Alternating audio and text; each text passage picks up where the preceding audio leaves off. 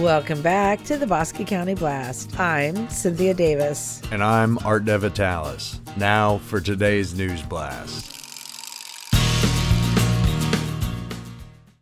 This episode is brought to you by ViraClear, Uncle Gus's Marine and Resort, The Screen Door Inn, and Dragonfly Therapy.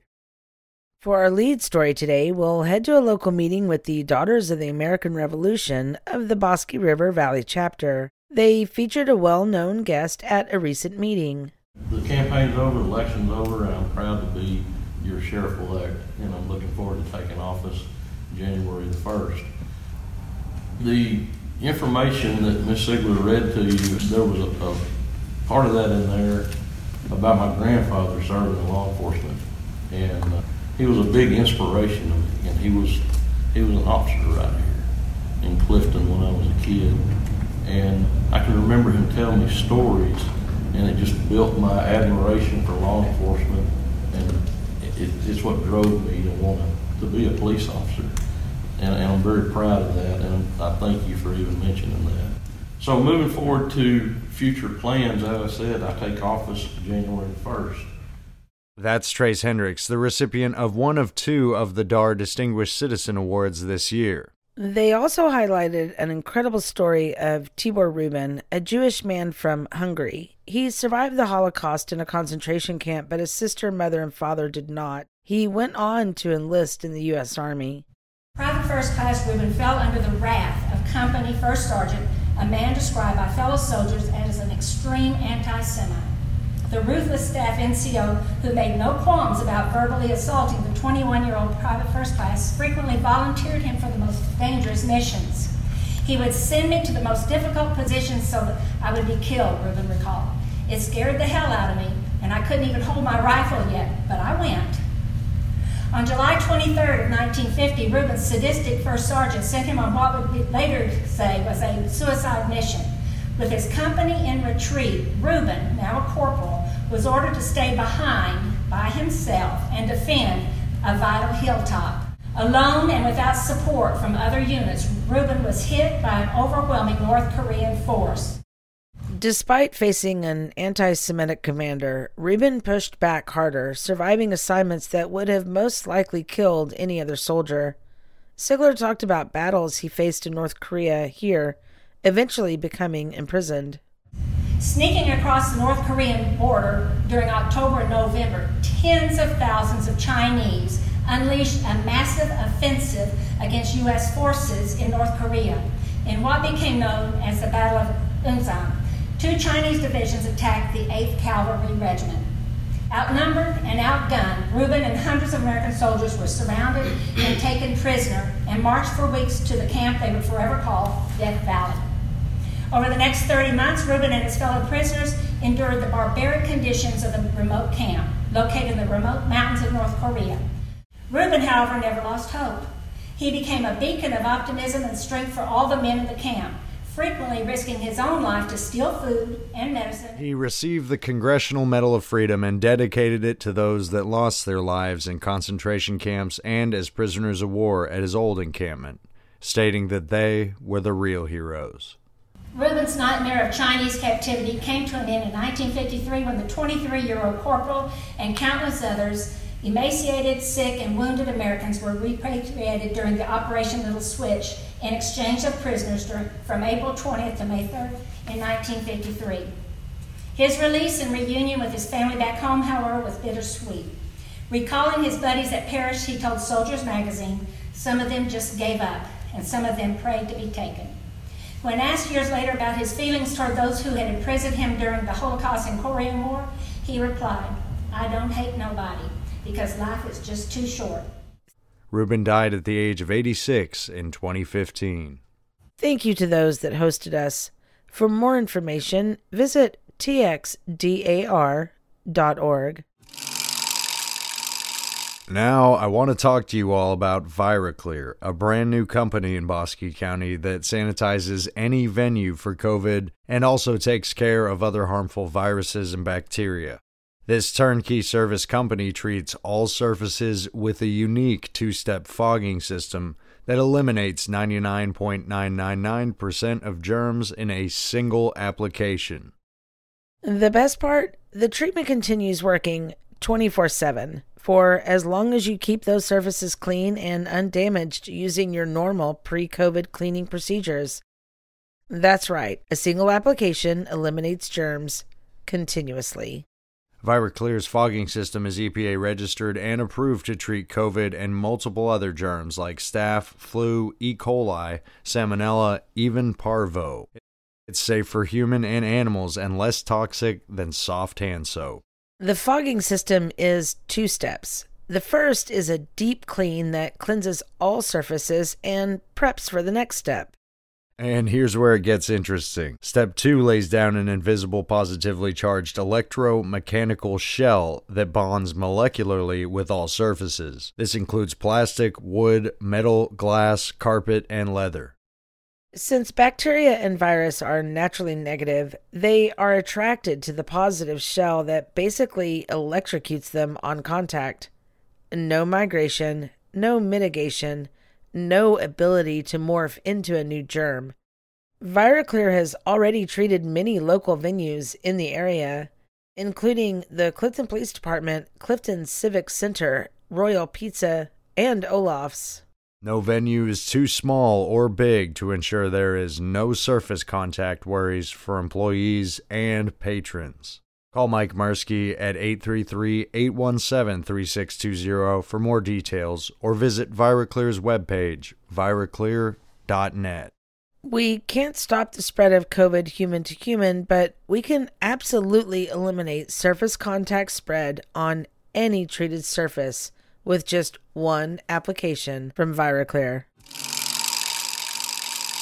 And now, for today's news briefs. The Bosque County Child Welfare Board is hosting the 28th annual Toy Run. The event is set from noon to 2 p.m. at the Meridian Civic Center this Sunday, November 22nd. The ride starts at the McGregor Brookshires at 10 a.m. Those interested in becoming part of the event or contributing toys to the cause are encouraged to attend or contact the board directly on Facebook. And one of the Bosque Arts Center's annual exhibitions will run Friday, November 20th through Saturday, December 12th. Tablescapes is back and will be open Monday to Saturday, 10 a.m. to 4 p.m. The event features approximately 40 uniquely designed and decorated tables staged by themes. Tables are located in the 10-building theater. Admission costs $5 per person, and children under 12 are admitted for free. All attendees will be required to wear masks and follow viewing instructions, which include social distancing.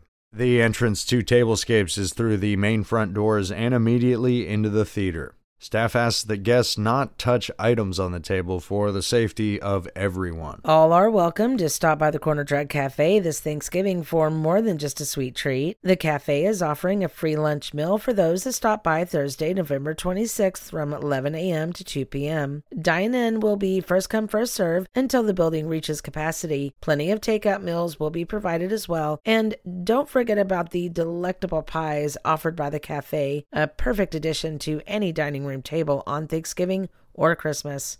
Call 254-265-7737 and pre-order yours today. COVID-19 can't stop the Clifton Lions Pancake Supper, set for this Thursday, November 19th from 5 to 7 p.m. Plates cost $8 each at the Clifton Civic Center. Those interested are encouraged to purchase tickets in advance or at the door. Moving to your local arrest report. The Department of Public Safety arrested a 21-year-old Cleburne man Friday, November 6th. Eric Lara was charged with possession of marijuana under 2 ounces.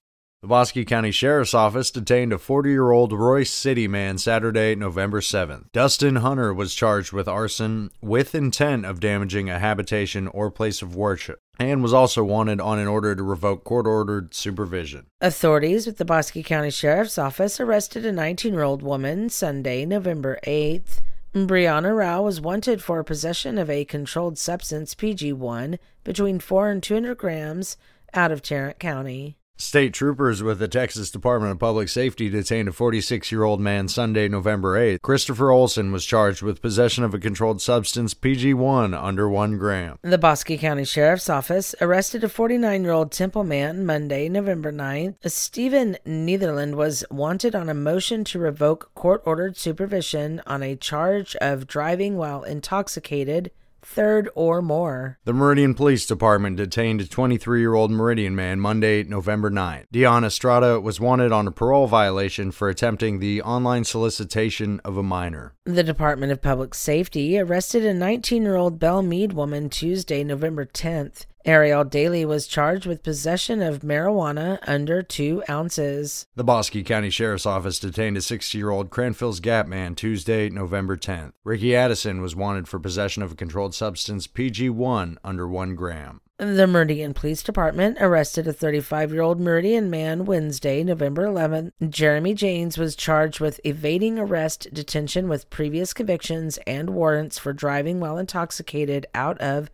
Comanche County. Fall is a fantastic time of year to get on the lake and get fishing. Uncle Gus's Marina and Resort has spots available for the family to stay and get outdoors to explore Bosque County. Call 254-622-2276 or check out everything available at UncleGusMarina.com. Beautiful surroundings and opportunities for family fun are a click away. We stopped by a local health fair in Clifton, hosted by Waco Cardiology and the new location of the Bosque Medical Clinic. We spoke to organizers about the event. Hi, I'm Anita from Waco Heart and Vascular, and we wanted to come to Clifton to be a part of the people that are here. It's so quaint here.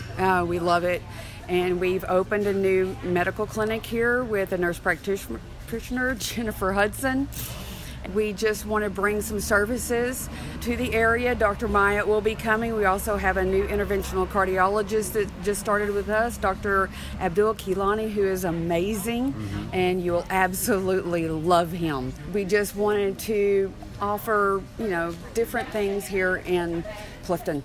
Hi, my name is Jennifer Hudson, and I work at Waco Heart and Vascular, but I'm also the nurse practitioner here at Bosque Medical Clinic. What are y'all really hoping to bring to the area? And y'all can kind of, if you want, trade off on this question.